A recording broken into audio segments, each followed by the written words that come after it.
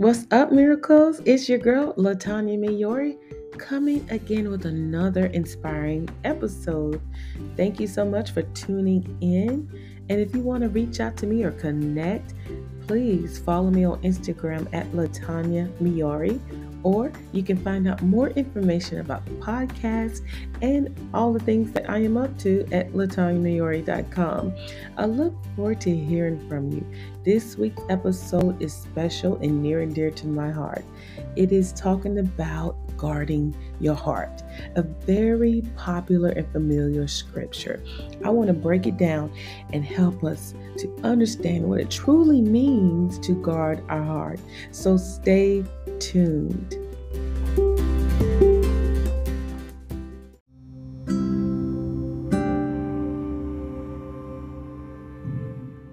What's up, miracles? It is your girl, Latanya Mayori, coming again with another power-packed episode. I am excited about this week's episode. It is simply talking about guarding your heart. And Proverbs 4:23 is the inspiration for this week's episode. So let's get into it. So Proverbs 4:23 states, "Guard your heart above all else, for it determines the course of your life." This is a very popular scripture, at least where I'm from. And I love the way it talks about guarding your heart above all else. But have you ever really pondered on what it truly means to guard your heart? We see and hear about our hearts everywhere.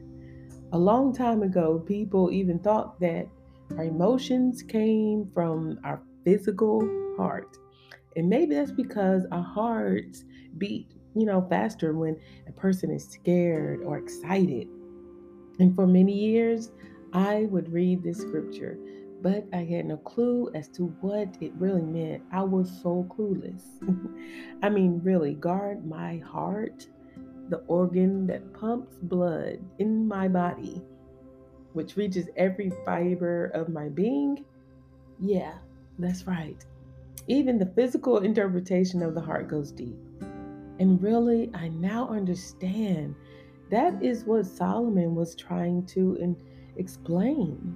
And that is what he intended when he wrote this scripture that was inspired by Holy Spirit. The Bible tells us to guard our hearts because not doing so can cause great difficulties for us.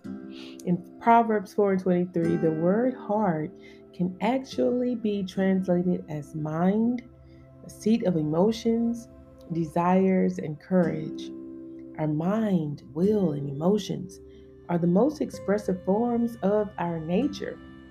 And the Bible is so diligent in helping us with knowledge concerning the makeup of our true origin. Y'all, when I was younger, and not so long ago actually, I remember times when I would fly off at the mouth and just speak my mind without considering the consequence. And oh, how I wish I had a better understanding of the scripture then. Although I really have no regrets, I now understand that so many of the occurrences in my life could have been prevented if I would have just simply guarded my heart. So let's take a look at what it means to guard our heart. The Oxford Dictionary defines the word guard in the following ways. Number one, to watch over in order to protect or control. And isn't that one of the fruits of the Spirit, self-control? Number two, to protect against damage or harm. In both of these scenarios, some action is required on our part. We must do something if we are going to control or protect our hearts. It's important for us to understand that the things in our hearts drive our actions. So we must ensure that our hearts are pure and in line with God's teaching. Two scriptures that I mentioned in last week's episode can help us with this. Philippians 4:7 ESV, and the peace of God, which surpasses all understanding, will guard your hearts and minds in Christ Jesus. And Philippians 4:8 ESV, finally, brothers, whatever is true, whatever is honorable, whatever is just, whatever is pure, whatever is lovely, whatever is commendable, if there's any excellence, if there's anything worthy of praise, think about these things. Since we understand that the heart refers to the mind, we can also understand that the issues of the heart can be related to anything that we are facing. So, practically, how can we guard our hearts? I came up with 3 simple ways, and I know that there has to be even more ways and practical applications to help us with this. But this is what I've learned in my journey in life. So, number 1, I'm going to say this was love, by the way. Watch your mouth. I know that sounds harsh, but it is coming from a place of love because from it flows the issues of life. And honestly, everyone does not deserve the privilege of your heart. Number 2, watch what you watch. Guard what you are taking in. If it's from TV, books, even what we're consuming on social media, we should watch and be careful about what we are taking in.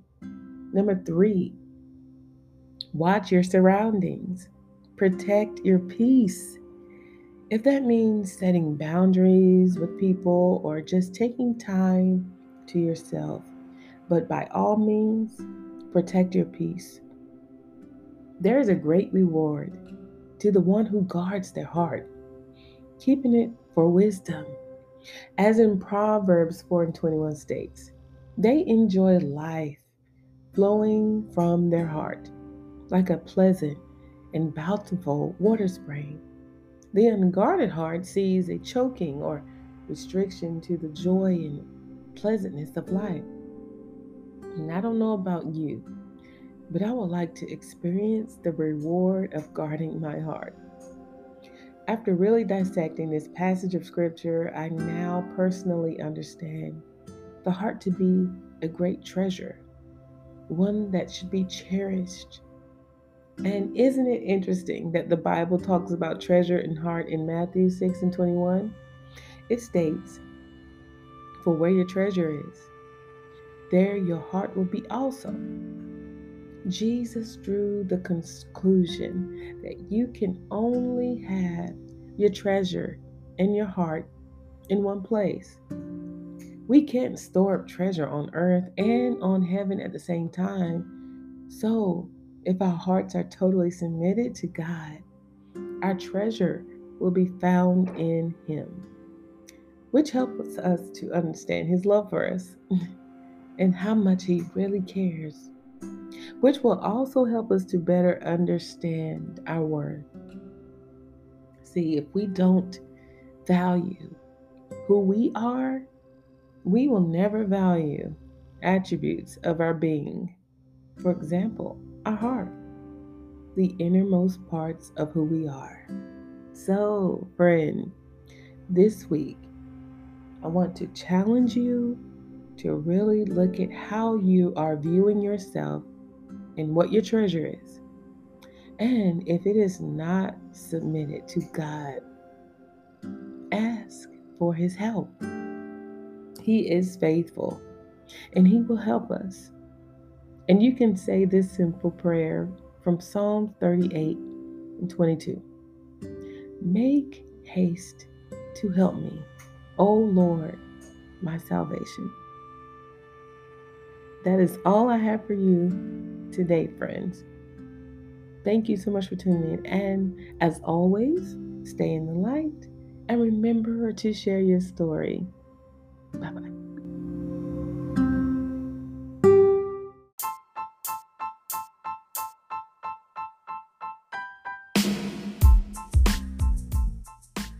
Well, that concludes this week's episode. Thank you so much for sticking around to the end. I pray that this message or episode has motivated you to see your value and your treasure in your heart. And remember, if you want to reach out to me, you can always find me on Instagram at Latanya Miori. Or if you want to find out more information about the podcast or about to see simply what I'm up to, you can go to latanyamiori.com. Thank you again for tuning in. And as always, stay in the light. Bye.